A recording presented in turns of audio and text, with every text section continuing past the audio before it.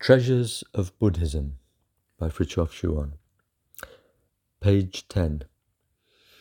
Mercy is none other than the nirvanic beatitude which, refracting itself, has fallen into the existent nothingness which the world is. The saving descent of mercy into the soul depends on our faith, which in turn depends on our distress, or rather on the degree to which we are aware of it. Our faith or our trust thus derives from two sources.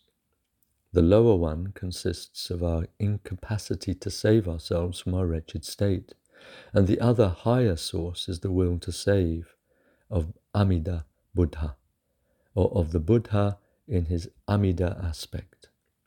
On the one hand, we must acknowledge our inability to save ourselves, and on the other, we must be sure that mercy not only can, but will save us in function of our faith. Faith streams forth from the depths of our misery and is nourished by the infinity of mercy.